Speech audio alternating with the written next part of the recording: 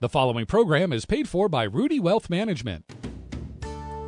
Good morning, and welcome to Paul Rudy's On the Money.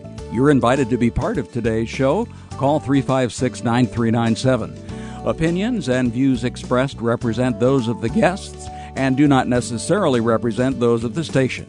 And now, Paul Rudy's On the Money. Well, good Tuesday morning, everybody. This is Paul Rudy with Paul Rudy's On the Money. We have maybe a more interesting show than our normal show today, and we'll talk about that in a minute. I'm here with a couple of my regular guests, certified financial planner, professional, and retirement income certified professional, David Rudy. David, welcome. Thanks for having me. And certified financial planner, professional, Paul Rudy Jr. of our Plano, Texas office. Paul, welcome to the cold. Thanks for having me.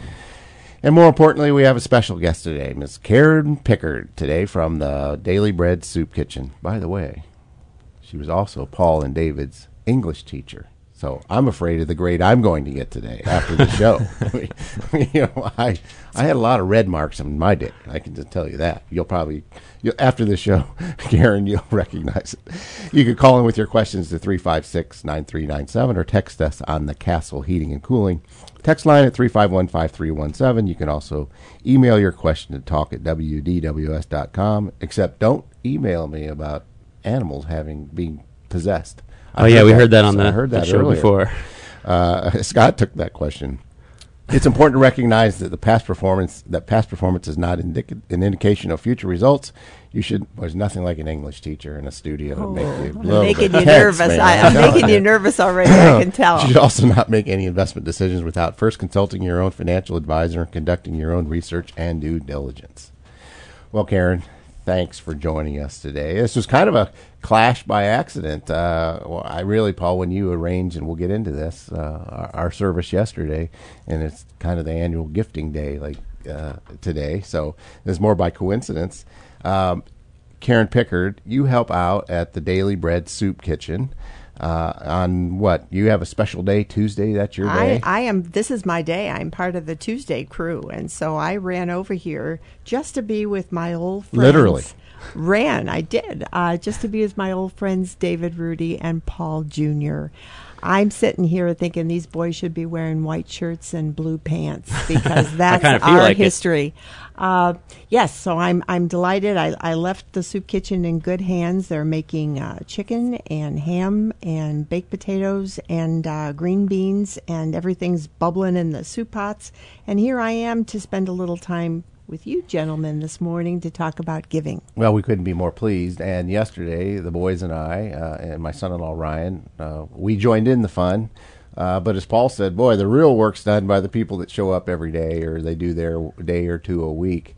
And I was just taken aback by all the effort that goes in. I mean, it's fun, but I tell you what, I was tired. I'm not kidding. I told the boys, I said, I'm really tired. I don't know how... You stay busy, that's for sure. Right, and we're also going to talk today about the annual backpack drive, and we're going to ask you a little bit about that. And I know, Paul, you guys have been working on that. We're going to try to do our part on that. So, but again, it is a unique connection that we have here today because of you being the English teacher at St. Matthews, and having I guess, did you not have Daniel and Katie? Absolutely. It was a clean sweep of Rudy's for me. Absolutely. The only one who escaped me is your son-in-law, Ryan. That's right. Okay. So, Paul, all of this began with you randomly thinking about reaching out to Karen and to thank her for all the impact on the skills, because you're all good writers, all the boys. I have to say that, or I'll get in trouble at home. But you have quite a bit of skill, and you write a lot. In all fairness, so that was just kind of your way of reaching out and thinking, kind of, wow, this didn't happen by accident, did it? Yeah, that's exactly right. I mean, David and I will occasionally get compliments on our writing. We write for places like Investopedia and NASDAQ and CNBC. And the most common compliment we get is, you guys are just really naturally good writers. And I say probably only 10% joking. Well, that's because David and I had a really good 8th grade English teacher, and she really set a great foundation. So I think as you just get a little older, you start to kind of look back and think about the people who had that impact on your life. And I think everyone had that just crazy enthusiastic teacher that really made an impact on their life. And for David and I, that was Mrs. Pickard. So I was really just reaching out to say, hey, thanks, because I don't think we thank our teachers enough. I mean, I think they really, their compensation is really having an impact on students, and I think they just like to hear thank you. So really, I was just looking up her contact info to just say thanks, and I found out she was really involved in Daily Bread Soup Kitchen and is part of their speakers bureau, does a lot of promotion, and I thought, hey, you know, I know we're not super famous or anything, but we have a radio show, so maybe we could kind of work something out, and here we all are. Paul, I am kind of super famous. I just want to He leans into it. I lean away. I understand. So, Karen, again, thanks for being here and to tell everybody about the Daily Bread Soup Kitchen. For the sake of our listeners that maybe are not even aware of it, can you just give us kind of the brief overview about kind of the mission, how many people are involved, just kind of it's your story. Well, it is our story, and what's wonderful is that we are serving lunch to over 200 people every day, and each one of those folks have a story. We've got a lot of hunger in Champaign County. 1 out of 7 adults are hungry. 1 out of 5 children under the age of 18 are hungry. And one of the statistics that really shocks me is we're 3rd in the state of Illinois in terms of the poverty level. Wow. Now, we who live in Champaign-Urbana are probably not ready to own that Right. statistic, but it is ours. There are many people in our town who are hungry. And so they come to us for a variety of reasons. Our guests, and you met our guests yesterday. Right. They are a wonderful group of people. We've got a real community going over there. Most people think that our guests are homeless, and indeed, there is a percentage of our guests who are homeless, but for the most part, we're serving lunch each day to the working poor. Ladies and gentlemen who have jobs, who are running over on their lunch hour. So if you have a job, why are you coming for a free meal? Well, I'll tell you why. In these economic times, dollars stretch only so far. And so if these folks want to pay their rent, pay their utility bills, buy clothing for their kids, make a Christmas for their children, this is a great way of saving money if they come and have a nutritious meal with us every day. We have a young woman who brings her 2 little girls every Tuesday that I'm there. The reason why she comes is because she says we have fresh fruits and vegetables. I know your listeners know that healthy food is expensive food. Anybody can buy a bag of chips, but that last time I looked, that's not a green vegetable. And so when people come to the soup kitchen, they can have a good, nutritious meal. We have a man who refers to Daily Bread Soup Kitchen as Mama's House. And when he calls it Mama's House, he's referring to Ellen McDowell, our founder, 90-plus lady who started the whole operation back in the 80s. But this guest refers to it as Mama's House and says it's because he feels that when he comes and eats at the soup kitchen, he's going home and his mom's cooking for him. Well, I did notice there's quite a bit of warmth. I think that's the nature of people volunteering, probably. But the level of caring, it was not, I'm going to go just show up, wipe some tables and do some things. It's like there's a real buy-in. I noticed that. Did you guys kind of pick up on that? Yeah, and I would say another thing too. I think when people hear about a soup kitchen, they kind of think of Depression breadlines or something out of a Charles Dickens novel. Since I have my English teacher here, but it's really not that. I think people think it's great food. I mean, yesterday they put together pulled pork and potatoes and green beans, and I mean, Dave and I were very up close and personal with the food because we were serving it, and it is all great stuff. It is amazing the offering that they're able to put together, and it's nutritious too, which I know makes Dave happy. It was nice when one of the children, a little girl, came up, and she didn't really want the pulled pork, so she was thrilled to know that they made a batch of macaroni and cheese. Perfect. And it's just it's a level of caring that I don't think I've witnessed. So when and how did you become involved? How long do you go back? Well, it's great that I'm surrounded right now by Paul and David, because I'm going to use my microphone to do this. Gentlemen, you'll remember I would walk to the window in our 7th and 8th grade classroom and say, "There's a world out there. Now, what are you people going to do about that? And I dragged you off to the Boys and Girls Club, Crisis Nursery, a nursing home, Catholic Worker House. We just made the rounds in town. And I said, when you grow up, make sure you do something with your lives. So this is pretty delightful for me to be here with these two young men who were 12 and 13 when I last encountered them, and they're doing something with their lives. When I retired, I thought, oh boy, Karen Pickard, you better put your money where your mouth is. And that's when I started volunteering. And that was just shortly That after. was 8 years ago. So 8 years ago. Right. And what would you say the biggest need is, if you had to pick one, or is there one need? Or I guess kind of it's a prelude to how do people help and how do people get involved? What's the best way? Because frankly, I knew it existed, but I really had no enough concept of it to even know to get involved.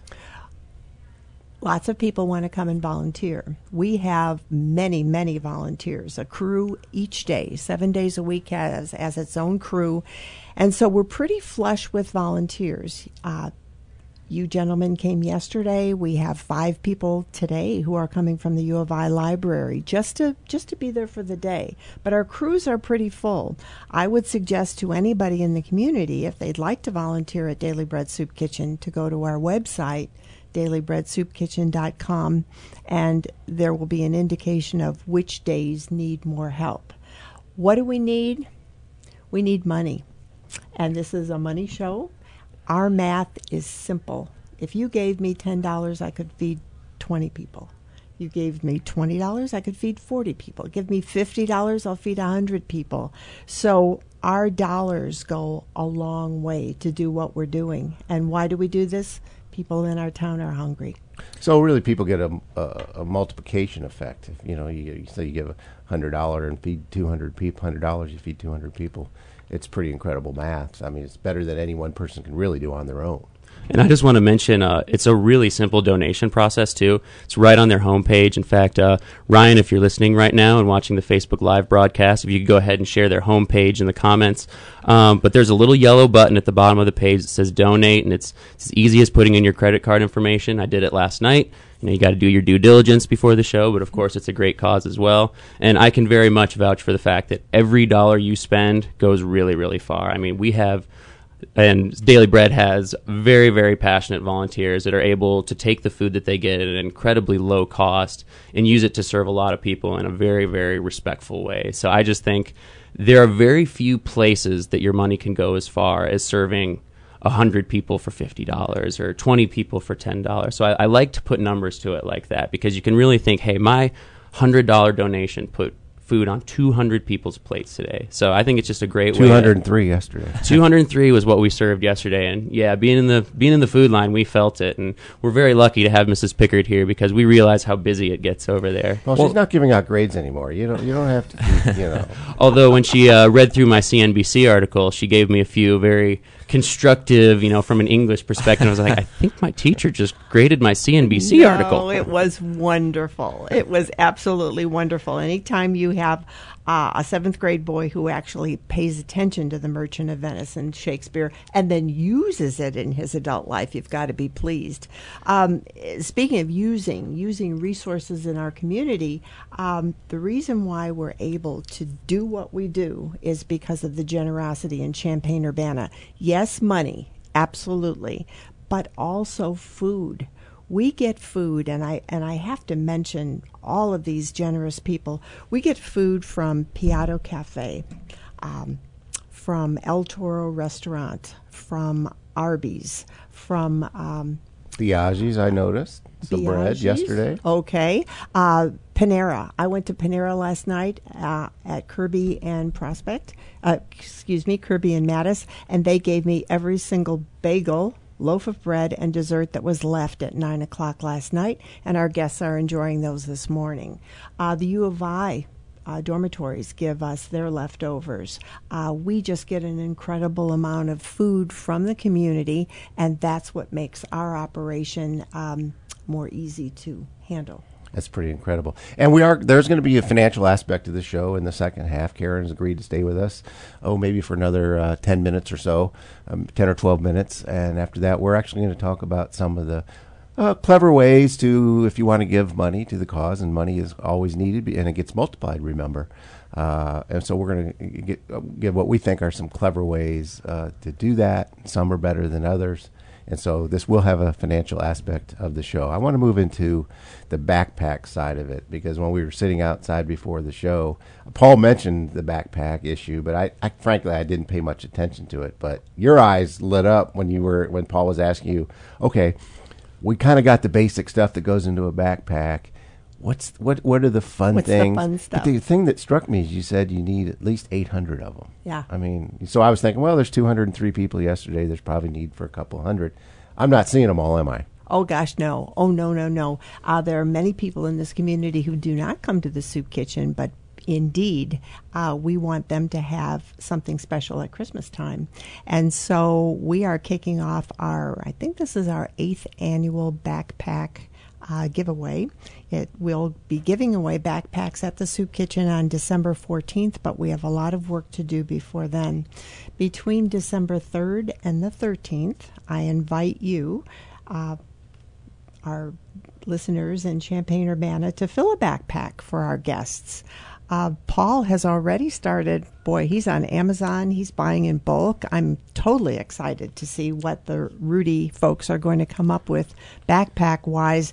We found that many of our guests do everything they can to make a special Christmas for their children, their families, and very rarely do they get something new themselves. So we're committed to providing a brand new backpack. This is nothing gently used, brand new, filled with all the creature comforts that someone might need at wintertime. So, Paul, you've been shopping. What have you been shopping for? I have been, and what's great is you can find prices on different things, different places. So, for example, I've been buying a lot of things on bulk on Amazon, like you mentioned, winter hats, gloves, wool socks, because I know those. My toes always get cold. I'm just a cold guy. I guess a cold guy temperature-wise. I shouldn't say that on the radio. On top of that, you have to just kind of shop around, because I looked for toiletry kits with, shampoo, razors, shaving cream, deodorant, and there's also a female version of that too. And those I found at Walmart for a really good price. And my mom got involved as well. I think shopping for 4 kids who are always rapidly outgrowing things probably turned her into a pretty good bargain shopper, and she found some great deals at Kohl's on fleece sweatshirts and long shirts and stuff like that. So we've been running around filling the backpacks. It's been a fun project. I was just unboxing some things at our office before we got over here, and I think it's kind of a fun thing to do, and it's going to someone who really is going to appreciate it. And did you say, maybe you put it on Facebook or something, that if people want to drop a backpack off even to us and have us do some of the legwork and fill it, you want to talk about that at all, or are we actually over doing this that? Next week we're doing that, and I've been joking because David, he's going to be the one in the office. I'm flying back to Texas this afternoon, so I'm not even going to have to be there, but David's a very good worker, and he doesn't always like to be interrupted. So naturally, I did the older brother thing and invited the town of Champaign to stop by and drop by some backpacks for a good cause. I think that's a good reason to be interrupted. I think so. Make sure you stop by his office in the back right corner. So, to the extent we can help facilitate that, you could call us at 356-1400, and we'll figure out a way for you to help. I'm not trying to take the thunder away directly from the Daily Bread Soup Kitchen. I'm just saying, look, we have all these workers that are willing to do some of the legwork. If we can make it easier, we'll do whatever we can to do that. Well, I'll be looking forward to David coming to the back door at Daily Bread Soup Kitchen. We're at 116 North 1st Street in Champaign, right across from the police department. But if you come around to the back door with backpacks, I'll be looking for David coming to the back door, bringing what your listeners take over to the Rudy offices. But I would suggest something that's really fun that I've done the last couple of years is I go shopping with my little granddaughters. Now they're 8 years old and 5 years old now. So I'll say, Claire, we're going to have a backpack for a man, a gentleman, size 2 extra large. So we make a tag that says man 2XL. And Gracie, you're going to have a backpack for a woman who's size medium. So we'll make another tag, woman, medium, and then we just trot through the stores getting things to put in that bag. For the woman especially, my little granddaughters, who I would love to say are well-behaved, and for the most part they are, but oh boy, they can fight over what color nail polish is going into that lady's backpack. They get into it. So it's long underwear and it's socks and it's many of the toiletries and things that Paul mentioned. And some of the fun ideas are snack foods, can of nuts, deck of cards, crossword puzzle book. People get very, very creative with the things that they fill in a backpack.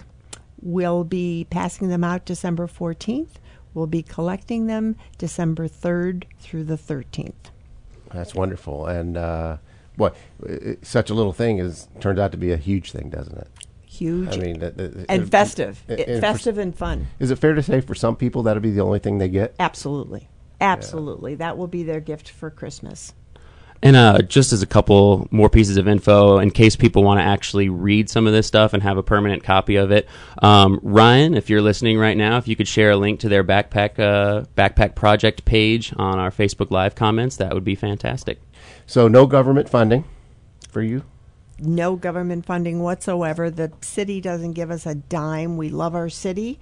However, we get no funding from outside sources, and we are 100% volunteers. So the folks down at Daily Bread are doing everything like you gentlemen did yesterday. Washing dishes, wiping tables, making food, writing grants.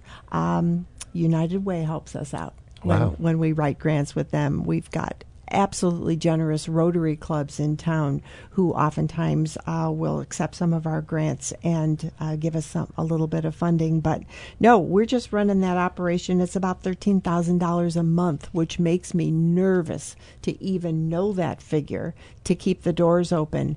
But I always refer, we were all in Catholic school together, David and Paul and myself. I always refer to Daily Bread as a minor miracle. We never know how many volunteers we'll have that day. We don't know how many folks are going to walk in the door, and we don't know if the food's going to hold out. But guess what? It always does. And do you ever get to periods where it doesn't? I mean, you just said it seems to always do it, but do you ever get towards the end of the year and it's like, ooh, are we going to get through the year? Or just somehow it magically... It just works out. And boy, if I could give you the formula for that, you wouldn't need a radio show. There is no formula. Right? No, is the food going to hold out? All of a sudden, those big pans that you served out of yesterday start getting low, and there's still a line. So we start scrambling. Where are the hot dogs? What's in the freezer? What can we flash microwave really quickly? But it just always works out, and that's because of somebody's watching over us. Well, it was wonderful to be part of it yesterday. The boys have already signed me up for see, I had Mondays off as a rule. Now, I'm usually working still at home, but they've decided to hijack me and said, Dad, you could go over there every Monday. So I'm contemplating that. I'm warning if they'll have you over there. This might be a warning to the great folks over there who are just wonderful people. Caring people, and again, it was a somebody sent me. We were on the cover of the News Gazette today, and by the way, I told the photographer to put my best side on the picture, and he had the top of my head. Oh, come on, Paul! Every side is your best side. I don't know, but we had but it was eye opening. I told a few of the people, I go, I think my kids have pretty much seen the privileged side of life most of life. When you realize there's so much need, it's easier. It's easy to live in a nice neighborhood. I'm not trying to be self-righteous here, but even I was taken aback. I've lived in this town essentially my whole life, and if you'd have said, how many people do you think they feed over there every day, I'd probably say a dozen or two maybe, and it's like 203, and it was amazing. So. Our hats are off to you and everybody there. Nobody likes to take the credit over there, I noticed, which is kind of beautiful in itself. So thank you for being on the show today. And if there's anything people can do, we'll promote you all that we can. We're going to help all that we can. And we look forward to that relationship. Thank you. Thanks for asking me to be here. And thanks for hanging out with my two old buddies here from 7th grade. Oh, gosh, our pleasure. Hopefully we got a passing grade. Yes, Give you you a hug did. before you take off. Yes, you did. All right, Paul, you can give your hugs, guys, and we're going to move on. Dave, I'm going to keep you here. Paul's coming back, too. Anyway, so one of the things we want to talk about are using qualified charitable distributions out of IRAs, Dave. It's one of the really wonderful ways that has been set into law for people that are 70 and a half, and I want you guys to go over the rules for that. But it's known as a qualified charitable distribution from an IRA account. So, David, can you just explain kind of the big picture on this at first, and then we'll fence it in and get to the details, because it's really a clever and helpful use. And, again, they've extended the limits to quite a large amount, and pseudo made it permanent. So I'll let you guys kind of talk a little bit about that. Yeah, well, I think it probably makes sense to start with describing the people it actually is applicable to. And really that's people who are over the age of 70 and a half and have required minimum distributions from their IRA accounts. And if you fall into that category, and again, one thing that I realized is that you have to actually be 70 and a half to do this. You can't just do it in the year you turn 70 and a half if you're not that age yet. So just a little side note there. But if you are over 70 and a half, you're going to have a certain amount of money that you have to take out of your IRA by law, pay taxes on it, and then you can spend it or you can move it over to another investment account. But it's just a way that essentially the IRS forces people to pay their taxes, so they can't defer it forever. Well, that creates taxable income for people, and if someone is charitably inclined, what they can do is they can actually gift money from their IRA up to $100,000. That money will go to the charity tax-free. It eliminates the taxable income for that amount. So let's say you had $20,000 required minimum distribution. Under normal circumstances, that's going to be $20,000 of taxable income. And that's added to your adjusted gross income at the top line. Instead, if you were going to gift $20,000, that year, you can do it straight out of your IRA. That money goes completely pre-tax, and now you don't even have that additional $20,000 of ordinary income for the year. So it's really a great way to give money. And I think one of the keys there is it doesn't impact your adjusted gross income. And adjusted gross income, a lot of things are tested, like how much of your Social Security gets taxed, your Medicare premiums, what your adjusted gross income level is can have an impact on that. So even the old ways of doing it, for some people it's still the way to do it if they're not 70 and a half. So right now for this qualified charitable distribution, we're talking about the people that have attained 70 and a half. They would take a deduction, itemized deduction for it, but still it impacts it impacts their adjusted gross income at the same time.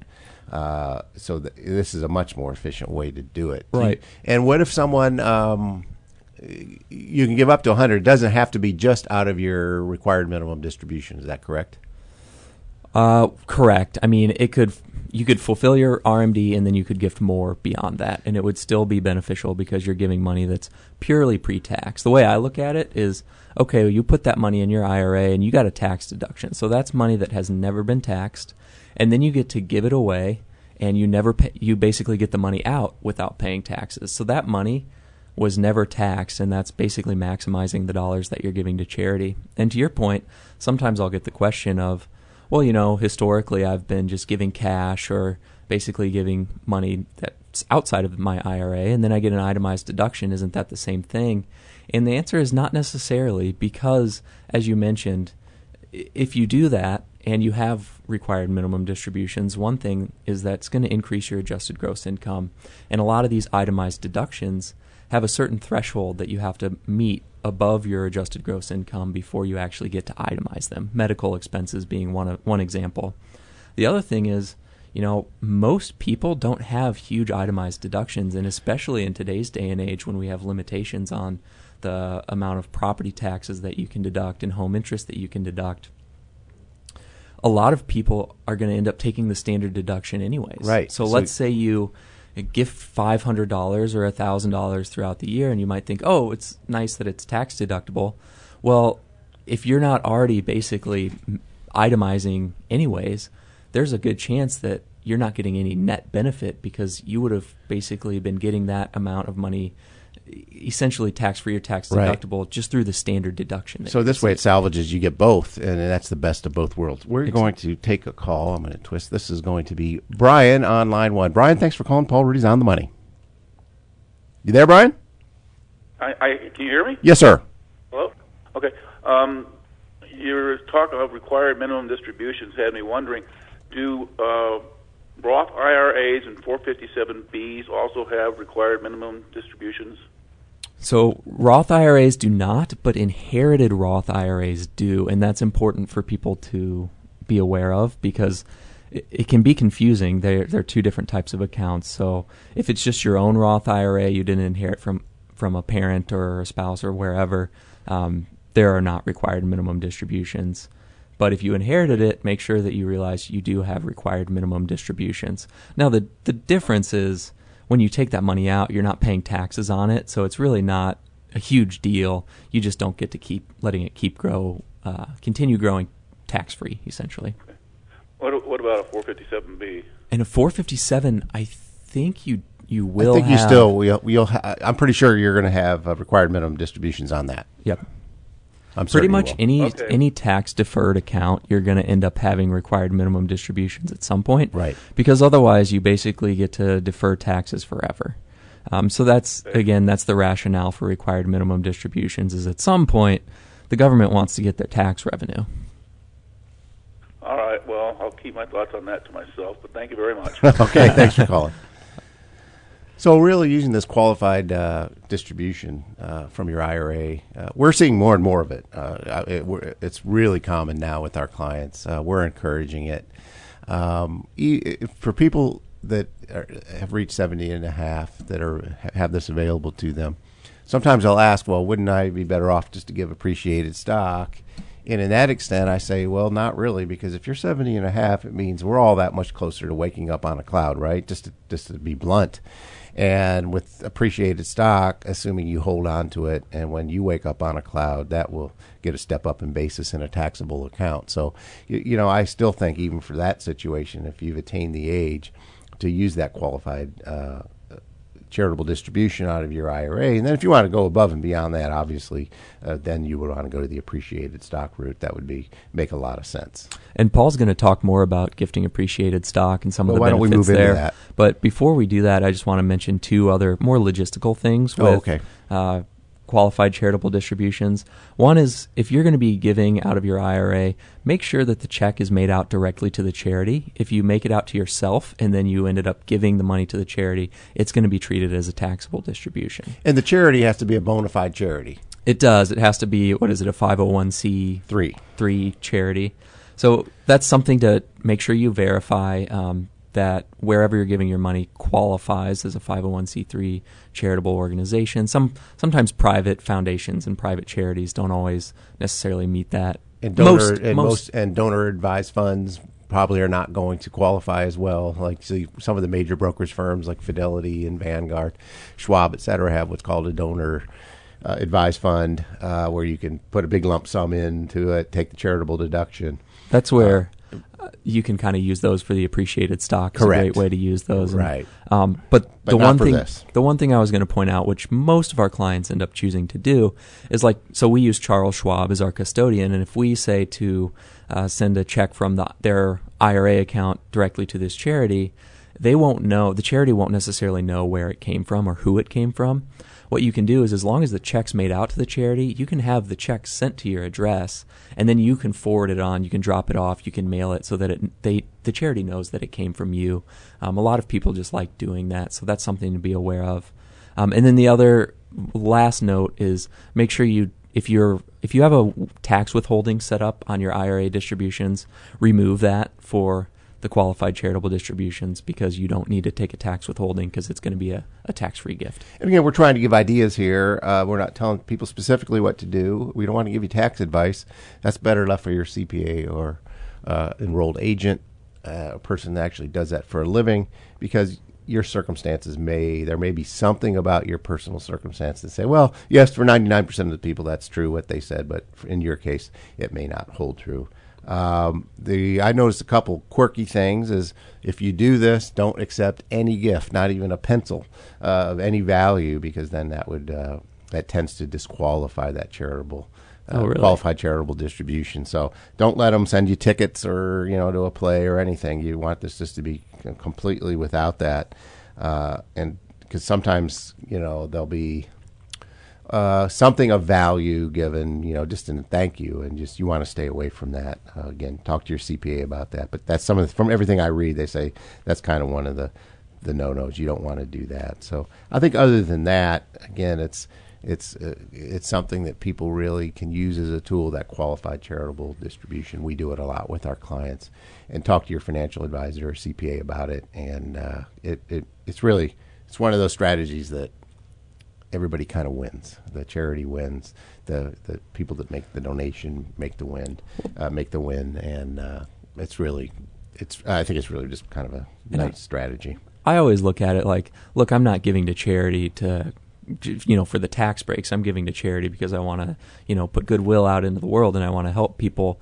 But at the same time, if I can minimize the tax burden on the money I'm giving, that allows me to give that much more money that's going to the charity or the recipients of the charity that I ultimately want my money to go to.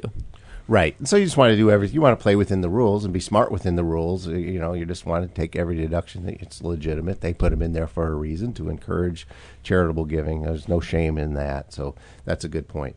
Another option, as we were talking about, since you have to be 70 and a half to do the qualified charitable distribution out of our IRA account, and by the way, pretty much just an IRA account is allowed to do that, is donating appreciated stock, Paul. It allows for the pre-tax contribution, but also permanently avoids the long-term capital gains. Is that the strategy? You bought a stock, or were given stock. Let's just say you bought a stock at $50 a share.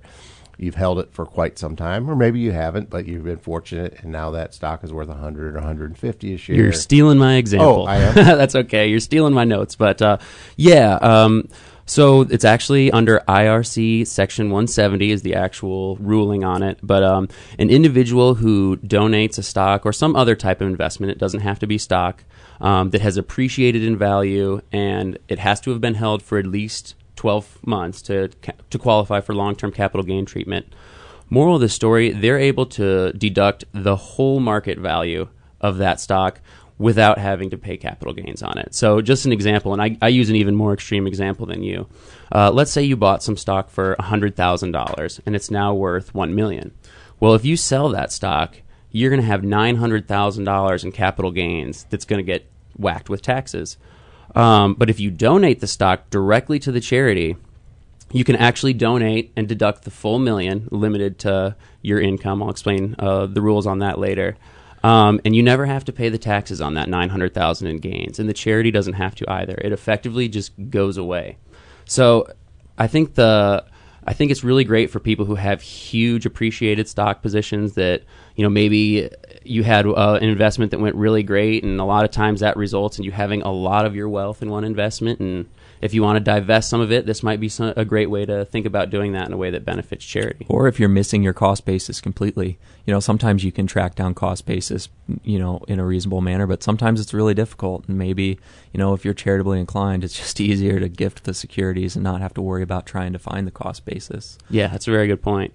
And I did mention that this is limited to your income. So just a rule to remember is that the deduction for appreciated stock is actually limited to 30% of your adjusted gross income. And that's a little different from cash. There's a 60% limit. But you can still, with your losses with the 30%, if you have more left over after you have knocked out your adjusted gross income, you can still carry forward those losses to future years. So you don't, it's not use it or lose it in the first year. Okay, so that's just again, if you're not 70 and a half and you're trying to decide what the best way from a tax standpoint to make a charitable contribution and to take the advantage of the taxation, certainly appreciated stock is one of the things you want to consider. Yeah, and just one thing to note, like Dave mentioned with logistics of charitable charitable distributions, really make sure that the charity can actually accept appreciated stock. I actually did a little bit of homework and checked with the treasurer of Daily Bread Soup Kitchen, and they do accept appreciated stock. It's only happened once, but they'd be happy to have more, I'm sure. So yeah, that's just a great thing to kind of check with them on the logistics, if they can accept it, what their account number is, and kind of how their ideal process would work. And since we're getting towards the end of the year, people are thinking about taxation. What about the idea of, lumping your deductions all into one year versus other years and using donor advised funds? What do you guys take on that? Well, I think it's becoming almost more important after the new tax laws passed, just because we've got bigger standard deductions, and then some of the itemized deductions have been capped. And because of that, more and more people are itemizing. They have less and less itemized deductions, and just having a large standard deduction as well is kind of a double whammy there. So what you can do, maybe I should talk about the problem that can create. First of all, I mentioned earlier is, if you have relatively low income or low itemized deductions to begin with, before any charitable giving is considered, you may gift a certain amount, especially if you're the type of person who gifts a little bit each year. Maybe it's a few $1,000s each year, which obviously is a great gift, but you may not get a tax deduction for that, because you may still be in the window where you're better off taking the standard deduction. Your itemized deductions might not be greater than that standard deduction. And for most people, let's amount. face it, for most people, they're a married couple, a standard deduction out of the gate, if they're not even 65 yet, is $24,000. I mean, very few people. Well, I shouldn't say that. There's a lot of people that don't get That's to a that lot threshold. of itemized deductions. It's a lot of itemized deductions.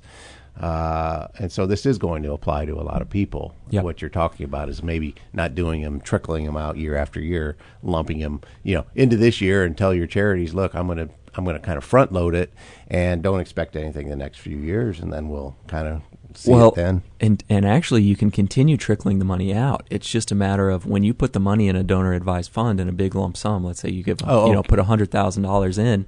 That's counted as a gift in this year because it's irrevocable. You can't take that money back, and that's why they let you take the deduction for it that year. So doing that allows you to maximize the amount that's actually deductible, because you'll, for sure, if you gift that amount, that $100,000, you're not going to be taking the standard deduction of $24,000. So you can lump it in, as you're saying, and just say, okay, I'm going to put them all in, take the deduction this year, but next year I'll give some money away and tell the donor advised fund, okay, I want $5,000 to go to the Daily Bread Soup Kitchen and $2,000 to my church or temple, and then the next year until you've burned through that whole amount of money that you've put in. Exactly. You can give as much or as little over the next however many years you want.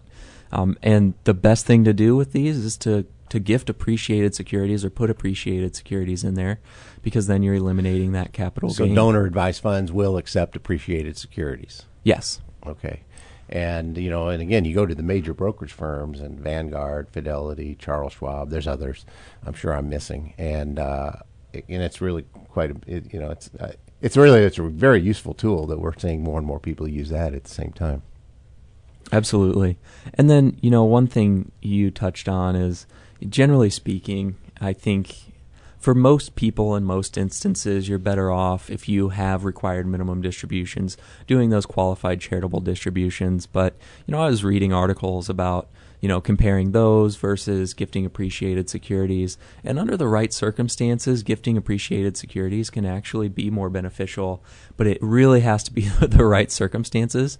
And this is just me reiterating your comment earlier that really, before you do any of these strategies, you should run it by a CPA who knows your specific circumstances and will be able to run a pro forma tax return and tell you exactly what the best strategy is, rather than kind of relying on blanket rules of thumb. Or, that's one of the challenges with a radio show is, sure, you can't know everyone's individual circumstances, and almost everything is an "it depends" answer. And that's kind of why I've always framed this show as we're not really trying to give people the specific answers so much, though we're happy to answer questions, is provide the questions to ask your financial advisors and attorneys, CPAs, etc. And I think that's a healthier way that's the way I view this show, and that's how I would hope listeners to the show, and they tell me that is kind of the case.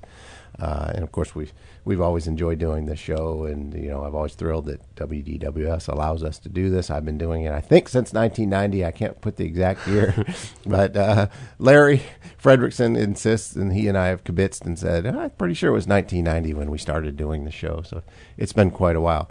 Well, it's been an interesting year, guys. We still have a little bit of time left. I want to shift a little bit because the last couple of weeks have been kind of bumpy.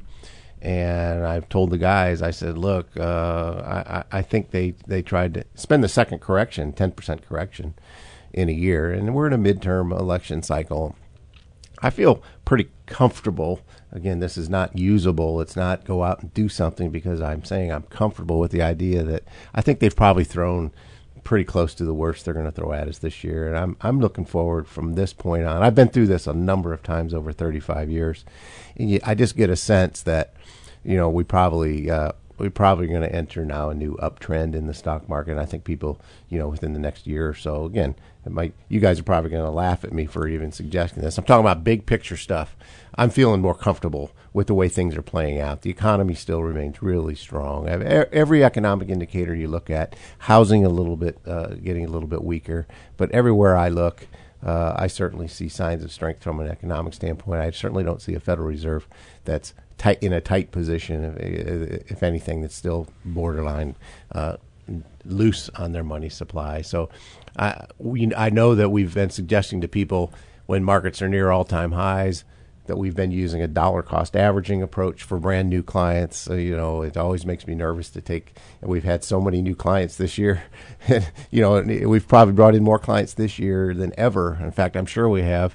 And of course, all pretty close within 5% of all time highs. So we've done a lot of dollar cost averaging this year. But I told the guys that you can stop for anybody we're dollar cost averaging. And again, this is not advice for people to do it themselves. I'm just giving them a general sense of how I feel.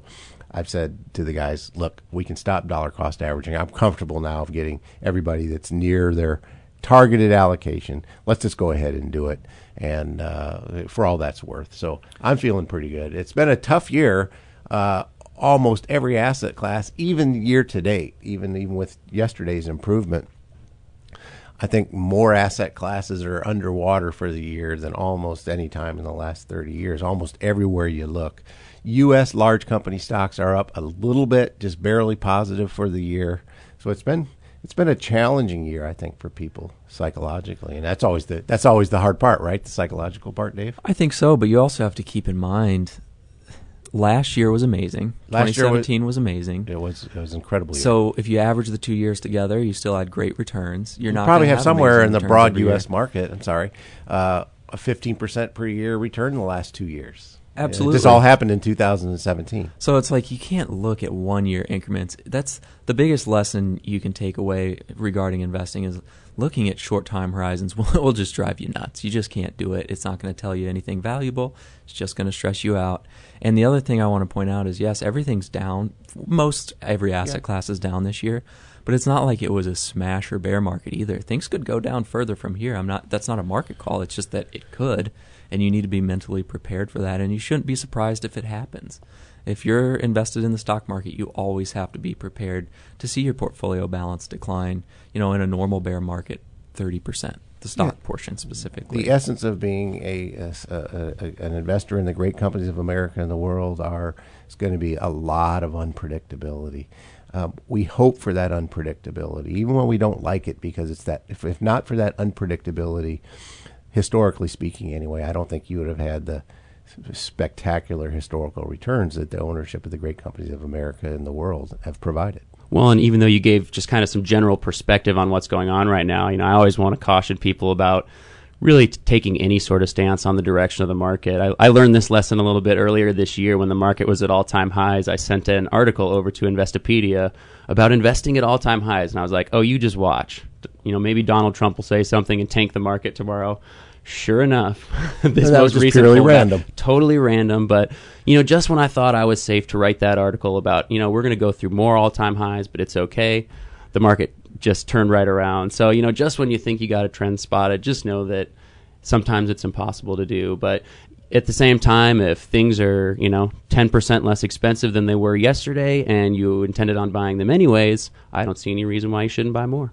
Right. It's really, I've always said, if you're not prepared to own shares and partial ownership of the great companies of America, of the world, for really a lifetime is really what one ought to think about, a lifetime hold. Not what happens then in the next year or two.